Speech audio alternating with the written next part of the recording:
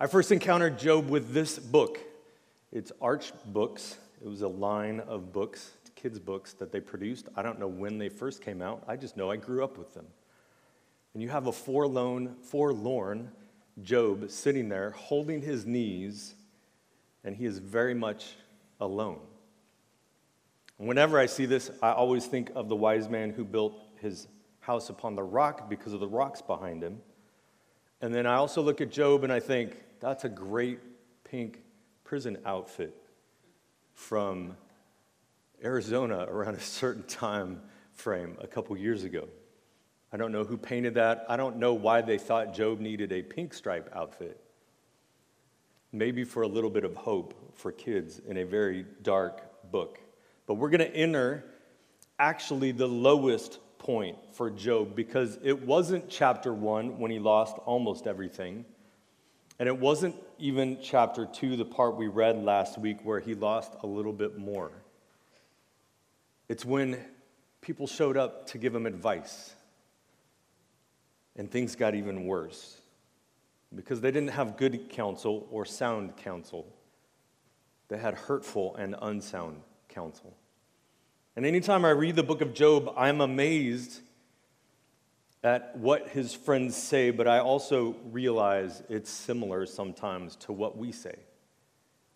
So when we get to his friends, I'm actually only going to give you one of his friends to represent the rest today. Because the other thing is I noticed as I read through it this week was Job says so much more than I ever remember. I know that it's a back and forth between him and his friends.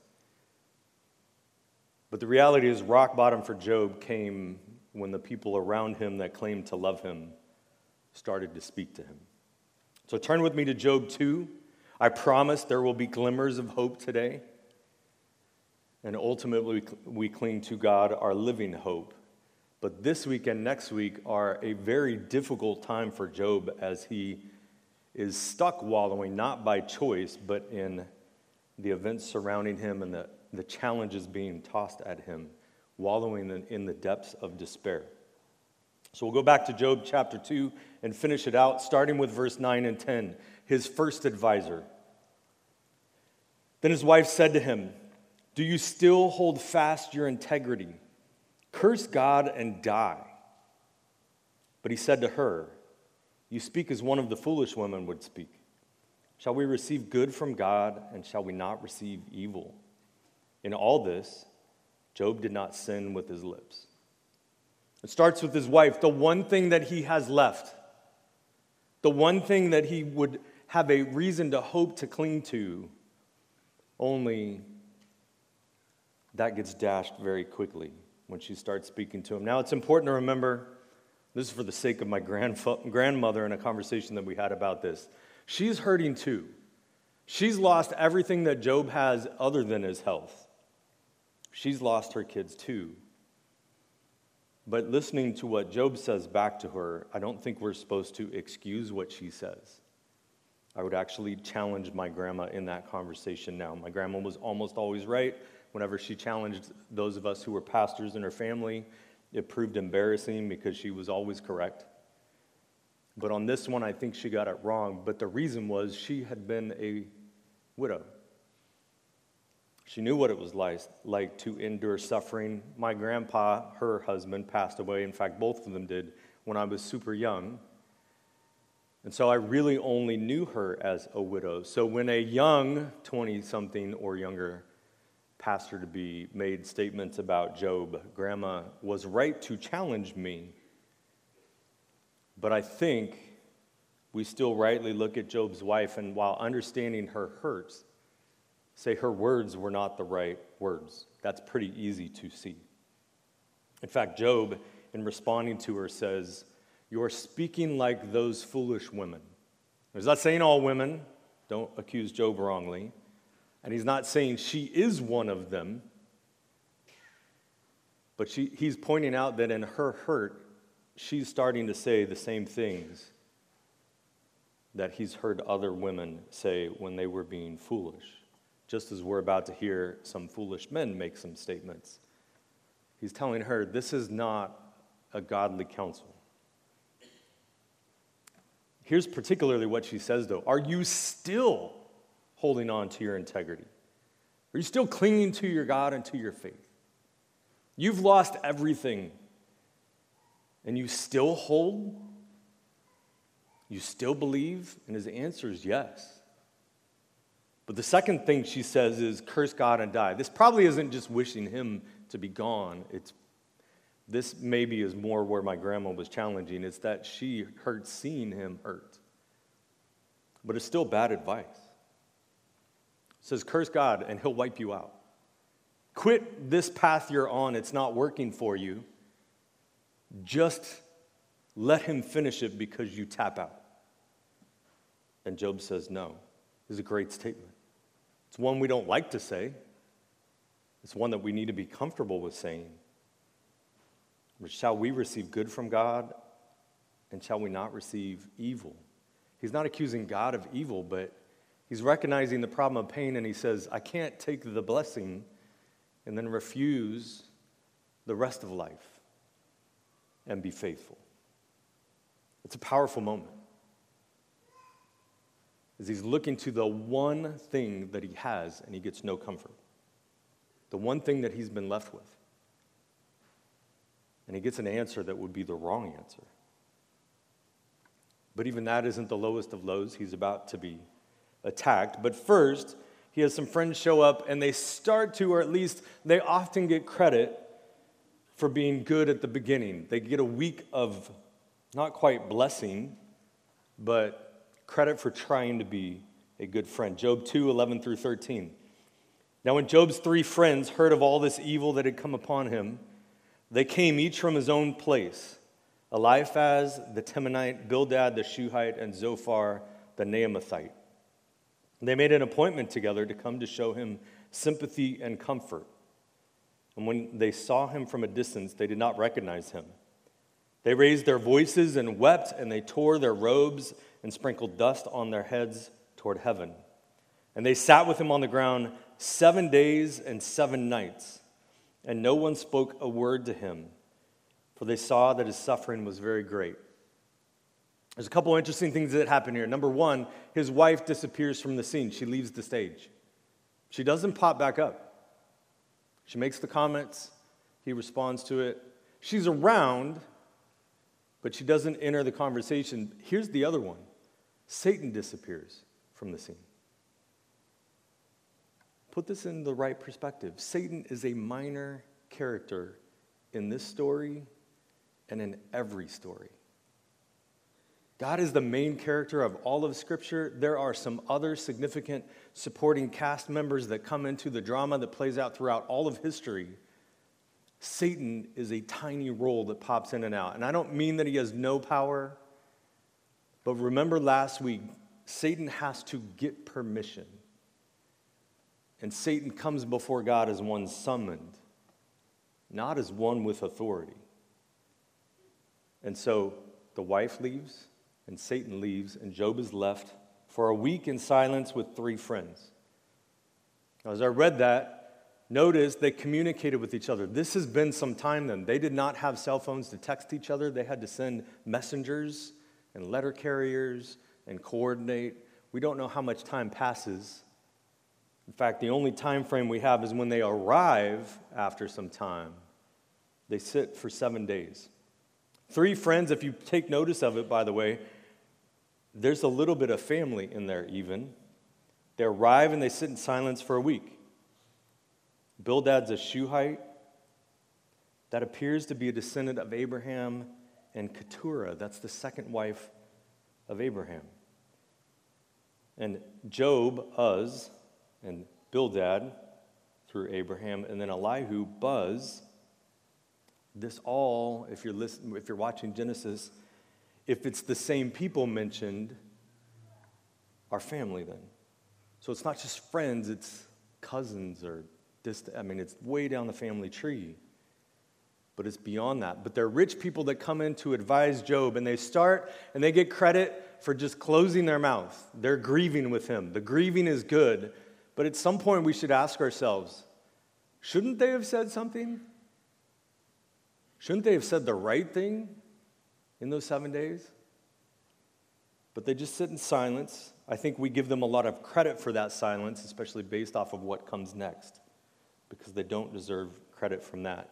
But what follows always to me feels like a 35-chapter barrage of vomiting upon Job. But it's much more of a multi-round fight. You start with Job and his wife, you go to Job and his 3 friends, you get Job and a young buck that comes in late to the conversation, or at least late in verbalizing in the conversation, and then you finally get the final, ultimate big boss with God. But it's Job engaging with all of them, and as I mentioned before, he says a lot more than I ever remember him saying. If you've ever had this go through on your daily devotions, your time with God, those middle chapters of Job, which is the bulk of the book, 3 to 37, always feel very skippable. You might not feel comfortable saying that, but when I read it, I just think, okay, 1 and 2, it sets the stage. The middle is them saying mean things, and then God shows up at the end, and it's excellent at the end. We'll get there, I promise. But there's much more of Job in there, and it's Job's struggle. So as we look at it, I'm going to focus on Job. We're going to tear through not quite half, but a chunk of these chapters this week, even faster next week to finish them out. But it's interesting how much more Job speaks than I thought, or I ever remember when I'm encountering it. Go to Job 3 now. We're going to read a bunch of different verses. I'm jumping around. There's so much more to read here. I encourage you, go through it over the next couple weeks. Make sure you read other parts of Scripture too to encourage you, because these are not the encouraging chapters in Scripture. There's some gems in there, but it is difficult reading. Job 3:1. After this, week of silence. After this, Job opened his mouth and cursed the day of his birth. I wish I had never been born. It would have been better for me to have just not been. That's how brutal the events are. In verse 6, same chapter, 3 verse 6, that night, the day of his birth, let thick darkness seize it. Let it not rejoice among the days of the year. Let it not come into the number of months. He curses his birthday.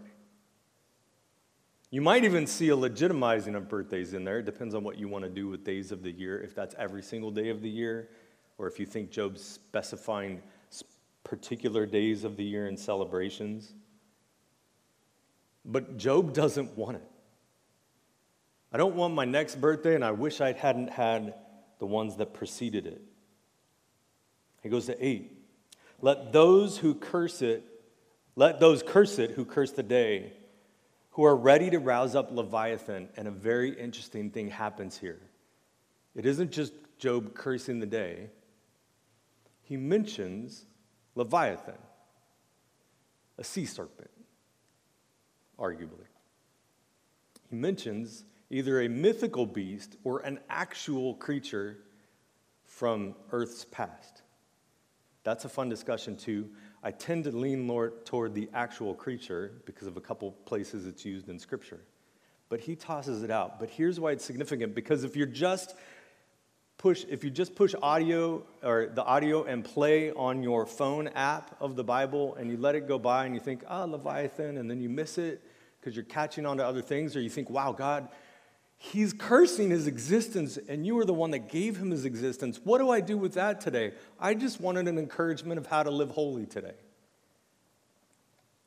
When you hear Leviathan, if you know the end of the book, God references Leviathan too. In a couple of the passages I'm going to read today with Job, he wonders if God's listening, and the answer is yes. Because when God makes the argument with Leviathan later, one of the things he's saying that is super easy to miss is, Job, I heard you in chapter 3. I heard you the day you cursed your birth, but don't forget who I am. So I'm going to mention part of your argument. And God actually does it a bunch of times. But Job brings up Leviathan first, not God. God's responding back to Job, not in an attacking way, although it's very strong and firm. It is corrective, but unlike Job's friends, it's not an aggressively attacking one. It's God saying, I heard you, Job, because I was there with you. It was not you and three friends, it was you and three friends and me. And I've been taking notes of your argument to encourage you. As we sit in our pain, you need to understand that. Because we think all the time that the prayers are bouncing off the ceiling, and God all the time is giving us a little indication that that couldn't be further from the truth. I heard you then, and I want you to know it. I'm going to answer your argument because it isn't entirely correct, but I'm going to answer it in a way that shows you I was paying attention. Verse 7 and 8, next chapter, chapter 4, verse 7 and 8. Job's still talking. Remember who that was innocent, and I'm sorry, Job is not talking anymore. Chapter 4 and 5, it's Eliphaz. Let him represent the other three. He's going to say something that at least is kind of accurate. It sounds good. He's going to say something that is very bad. He's going to say something, I think, that sounds a whole lot like things that we say. We put on bumper stickers and social media and T-shirts. So chapter 4, different speaker. It's Eliphaz. The friends all say similar things. And he says this to Job. When Job stops talking, you maybe have been here before when somebody you know that is a person of faith is making some statements you're a little uncomfortable with, and then you think you're responding well, but if you're not careful, you're going to respond like Job's friends. Remember, who that was innocent ever perished? Or where were the upright cut off? As I have seen, those who plow iniquity and sow trouble reap the same. First thing he says, what innocent person ever perishes? Good people don't face evil. We may not have the guts to say that one, but we think it all the time, especially when we're encountering it. That's the problem of evil. Why do good people suffer? That's the way we phrase it. He's just putting it in a different way. But the other thing you said, and this is true, it's like a proverb. It is a proverb. You reap what you sow. But the context is horrible for that. Especially when you know chapter 1 and 2 that he didn't reap what he sowed. He sowed righteousness, and he got the opposite. He got cursing. This is us. This is what we do all the time. It's not necessarily or inherently bad, but it isn't the right place or time, and it isn't applicable to Job. And in our finiteness, we all too often have unsound counsel when we haven't paid attention or we can't know everything, and we go to somebody that's hurting and we quote to them Romans 8. God works all things together for the good of those, so accept this as good. And the person facing cancer says, what good is cancer? And they're right. Now, in an eternal perspective, we understand, and some of us as Christians, even in our own walk with some difficulties like this, we have seen how God does work those things for good. But when somebody just got the diagnosis of bad news, is not the time to toss out Romans 8. Not that part of it.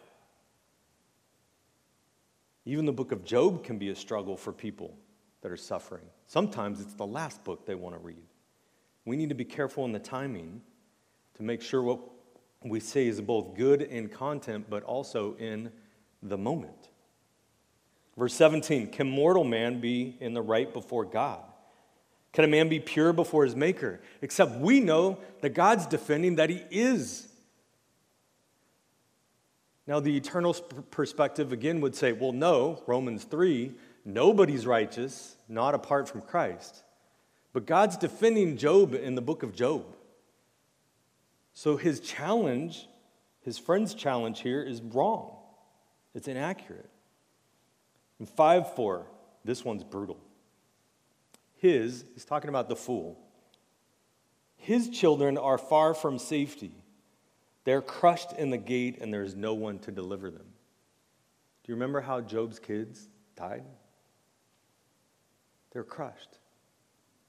Could you imagine saying that to a friend? First, you're accidentally or worse, intentionally calling him the fool. And then you're pointing out something cruel in your argument about their kids for a good turn of the phrase. This is bad.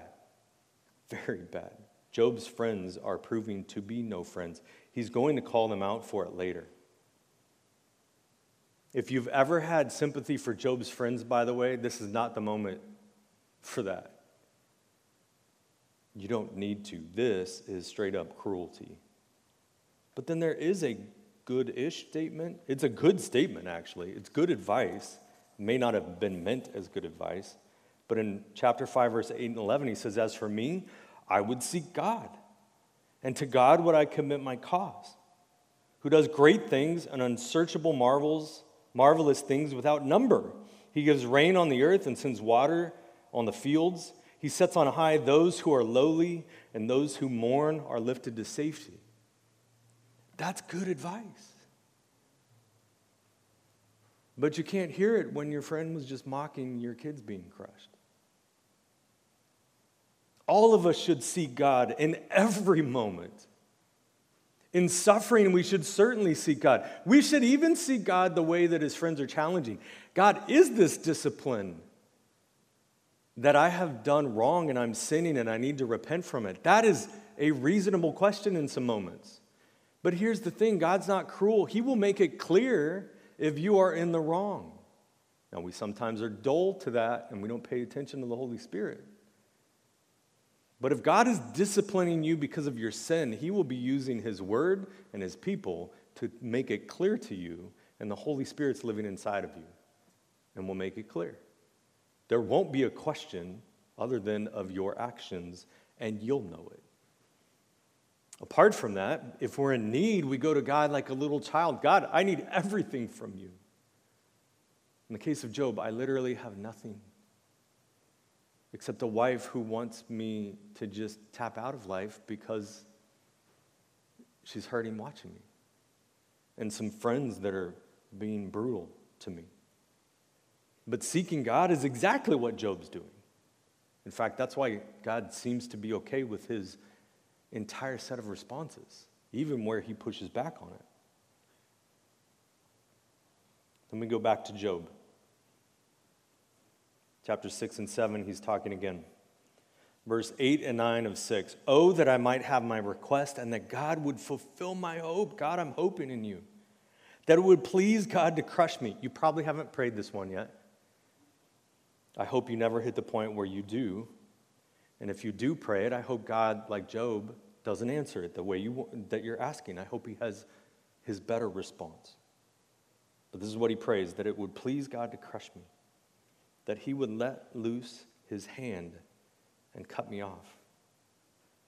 He's looking at God. He says, God, just end it. He's not going to do anything to bring about his own demise, by the way. I was trying to think through how to phrase that best. But he is praying to God, please just end it. 14 and 15, "He who withholds kindness from a friend forsakes the fear of the Almighty." He's talking to his friends now. "My brothers are treacherous as a torrent bed, as torrential streams that pass away." Calls out his friends. Why are you withholding kindness from me? Can we go back to the week of silence where you just sat with me? It was better. It wasn't enough, but it wasn't worse. In 7:1, "Has not man a hard service on earth, and are not his days like the days of a hired hand?" Here's the wonderful thing about the problem of evil, and it's not a wonderful thing in general, but this is wonderful. Scripture recognizes it. As I mentioned last week,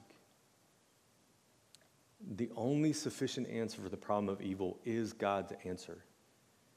Because if you take God away, you're still left with evil.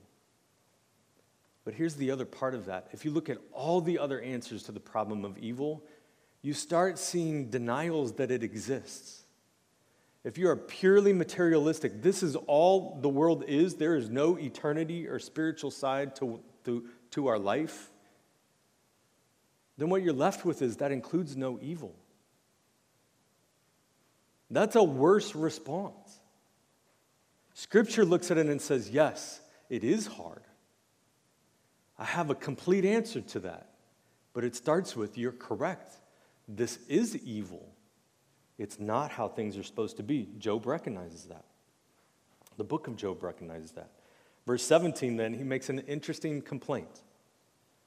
What is man, himself in particular, that you make so much of him and that you set your heart on him? It's the opposite of Psalm 8, by the way, which has it in a good response. What is man that you're mindful of him, that you care about him? Here Job says, what is man and what am I in particular that you care so much to have your attention so turned on me? I wish that I was nothing to you and you'd ignore me. It's a weird complaint. And he's gonna kind of take it another extent later on. I don't think we're going to read it today, but he says, God, why are you so mindful of me? And if you're going to be that mindful of me, then he goes back to the crush it thing. Then just squash me. But this intense focus without rescue is brutal. Aren't these wonderful chapters? This is such a joyful book to go through. It ends that way. There's some hope coming up, by the way. Chapter 9, we're going to skip 8. Like the Leviathan, here's another set of verses that tell you that God is listening. And not only that he was listening, but that he wanted Job to know that he was listening. Because this is brought up by Job, but then it's in God's answer too. Job 9:9. Who made the bear? Ursa Major. Who made the bear and Orion, the Pleiades, and the chambers of the south?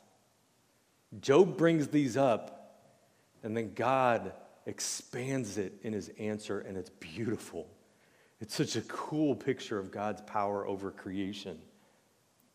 But it also is a gentle reminder to Job, I was listening. I was there in your pain. Verse 11, chapter 9, verse 11. Behold, he passes by me, and I see him not. He moves on, but I do not perceive him. It's pretty interesting. It sounds a lot like, and it would probably be a foreshadowing then, because this event would be most likely way after Job.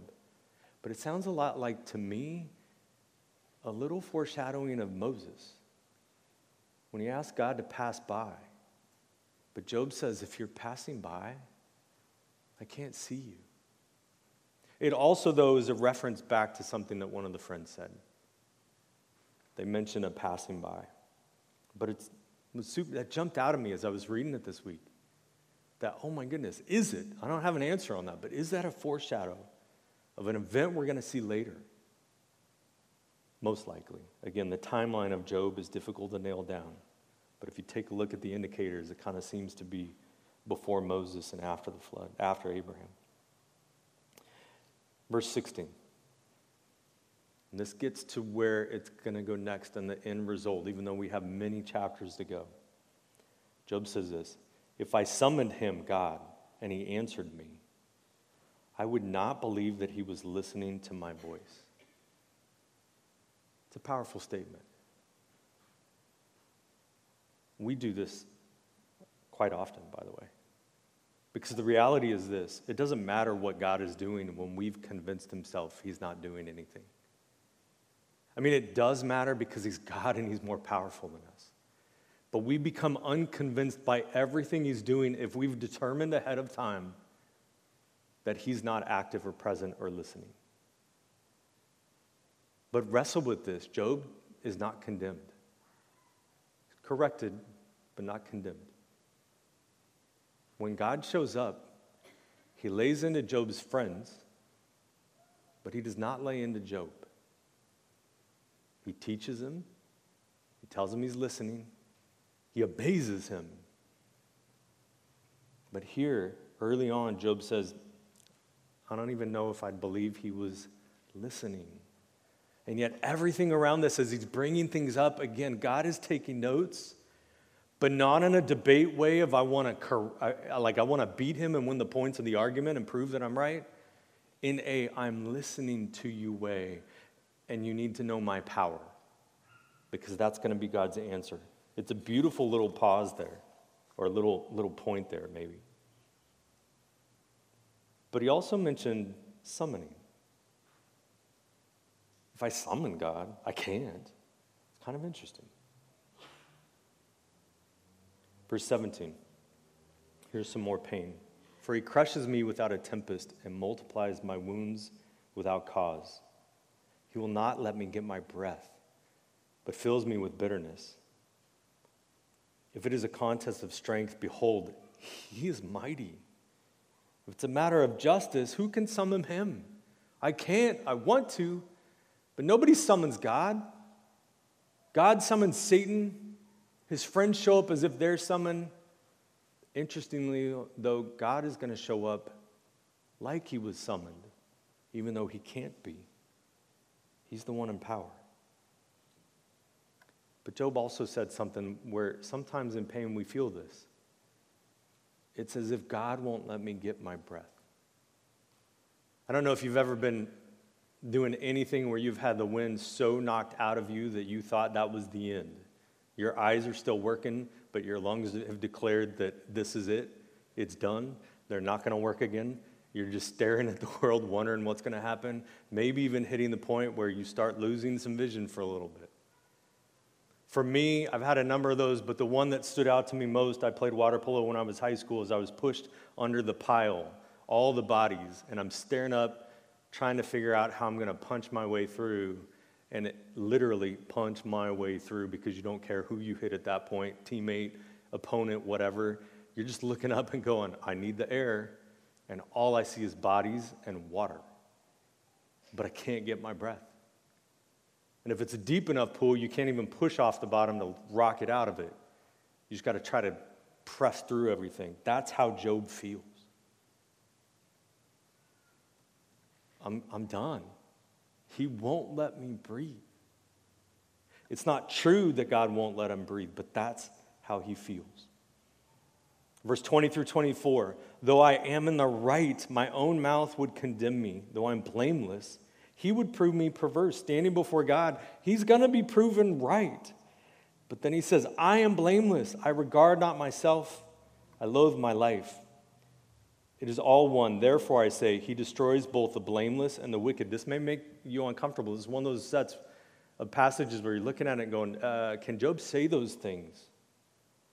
When disaster brings sudden death, he mocks God. He's not talking about his friends. He's talking about God. He mocks at the calamity of the innocent.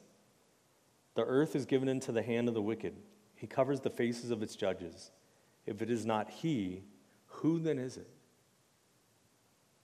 Again, you might have to wrestle with some of what Job says, but also wrestle with the fact that God seems to be all right with it. God doesn't seem to be offended. If you've ever heard U2's 40, it's literally Psalm 40. They go through it, or at least it starts with it. I waited patiently for the Lord. He inclined to me and heard my cry. That's the encouraged and hopeful psalmist. But if you know the chorus, you might have struggled with it. How long? For the chorus, it's how long. It's a long, drawn out, it's beautiful. How long to sing this song? How long, how long, how long? And then they kept forever saying how long. For the longest time, I struggled with it. Why did they put that into Psalm 40 when they wrote the song? And then you read Psalm 13. How long, O Lord, will you forget me forever? How long will you hide your face from me? How long must I wrestle with my thoughts and every day have sorrow in my heart? It's like Job wrote it. It's a different person, but it's like Job wrote it. That's where he's at. And we got to wrestle with this because that's in the hymn book of Scripture. U2 wasn't wrong for putting it in their chorus. How long, O Lord? Job would have sung it. Yes. How long? Because that's how he feels. It continues. Jumping over to 13, I'm going to read a long chunk here. Behold, my eye has seen all this. My ear has heard and understood it. What you know, he's talking about what his friends are accusing him. What you know, I also know. I'm not inferior to you, but I would speak to the Almighty, not you all. And I desire to argue my case with God. As for you, you whitewash with lies. Worthless physicians are all of you. Oh, that you would keep silent, and it would be your wisdom. Hear now my argument, and listen to the pleadings of my lips. Will you speak falsely for God and speak deceitfully for him? Will you show partiality toward him? Will you plead the case for God? Will it be well with you when he searches you out? Or can you deceive him as one deceives a man? He will surely rebuke you if in secret you show partiality. Will not his majesty terrify you, and the dread of him fall upon you? Your maxims are proverbs of ashes. Your defenses are defenses of clay. Let me have silence, and I will speak, and let come on me what may.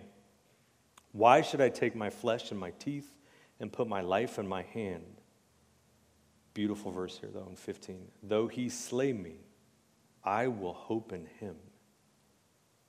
Yet I will argue my ways to his face. There's a lot that's in there. It starts with this. Forget about you. Friends, you can go home.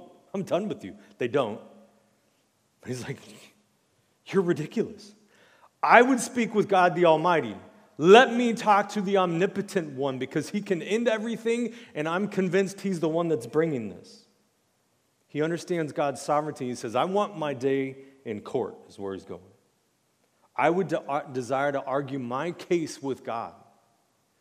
I want to stand face to face with him. I'm the defendant, and he's the plaintiff. Let him bring the case against me because I don't know it, and I'm pretty sure I'm not wrong. But you all, the jury, can go home. I don't need your time. I certainly don't need your advice. It's been worthless. In fact, he calls them, or he says they whitewash with lies. Use that next time you're on the phone with somebody. See how it goes. Don't. It's not going to work for your relationship. You whitewash with lies, and you're worthless physicians. You have no helpful advice, and you probably got the diagnosis wrong. But you are worthless. Why did you come all this way to just chastise me? You were proven not to be friends. Then he goes back to, can we go back to the end of chapter 2 where you're just quiet? It's nice to have somebody. It's not nice when they have mean words. That you would just keep quiet and then you would sound smart. By the way, their response to this, like we tend to do, is, oh, it's on. Let's go, buddy. Because they just keep going. There are many more chapters to come of this. Next week will be much more hopeful, looking at a couple interesting points of what Job says. But they go, it's on. But then he says, will you speak falsely for God? I don't think you're on his side in the case. If you were his lawyers, he'd fire you. You're not speaking truth. Then he turns it on them. And can you withstand his gaze?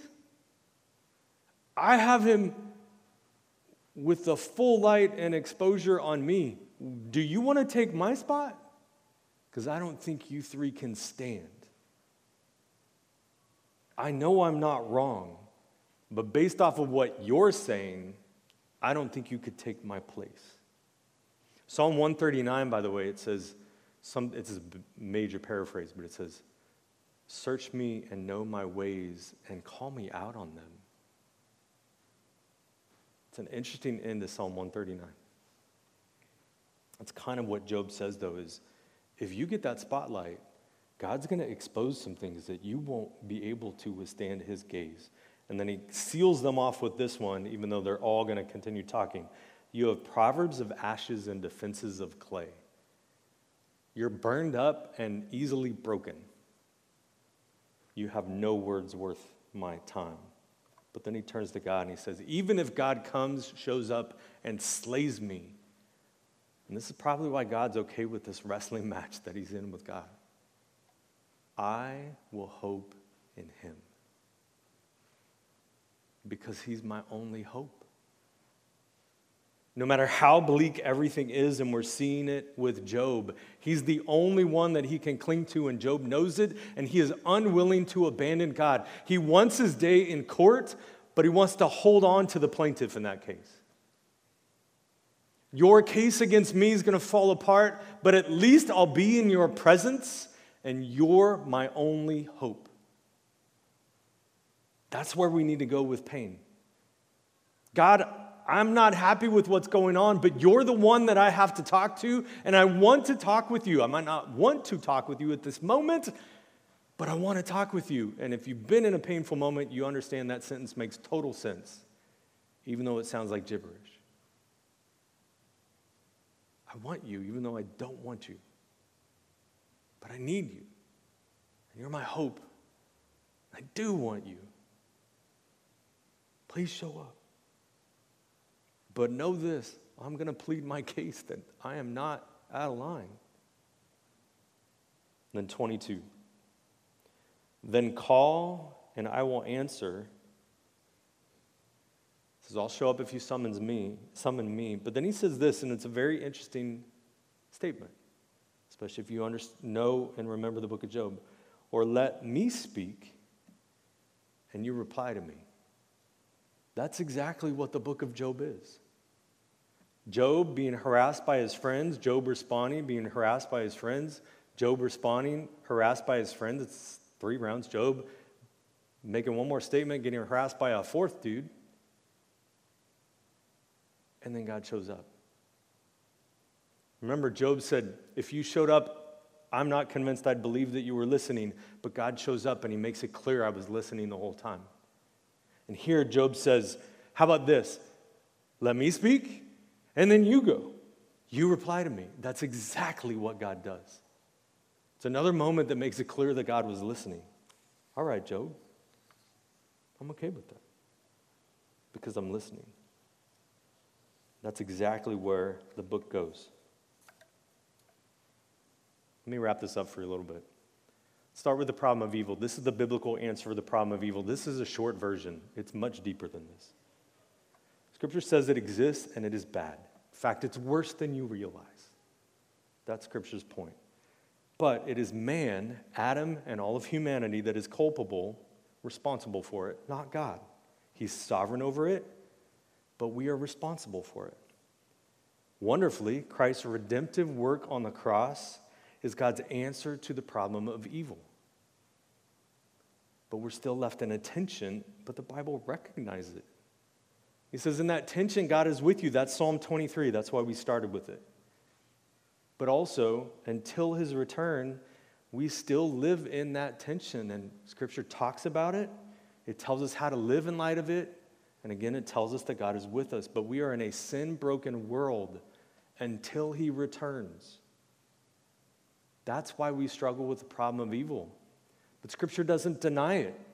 It talks openly about it. And it tells us he has the answer, and he tells us there's an ultimate end to it because when he returns, he will cast it into hell. Scripture is clear. It's the only answer. But then the other part is what we see in Job. So take our problems to God. He can handle it. He can take it, even when we're angry. Summer 2009, and So You Think You Could Dance, it's a reality show contest for dancers, like actual good quality dancers. They did a special on breast cancer for a show. It was choreographed by Tice Dioro, if I got his name right. It was with a ballet dancer named Melissa and Ade, and it's amazing. If you go look at it, what stands out, at least to me in it though, is there's some amazing lifts where you have this woman that's dealing with cancer and basically a friend that you see lifting her up at different moments. You see her run and leap into his arms, but the other one you see is she runs up and with 3 pounds just beats his chest. Bam, bam, bam. Because that's the experience of pain. Even with my loved ones, you can take it, and I got to get it out. But it's exactly what we see in Job also. That wasn't the point of the dance, although it's very fitting and apropos. But what you see in Job is him run up to God and just beat his chest. And God wraps him up. That's the book of Job. And that is the solution to the problem of evil. But what do we do if our friends and family are no help at all in that battle? We all the more go to God. That's the answer.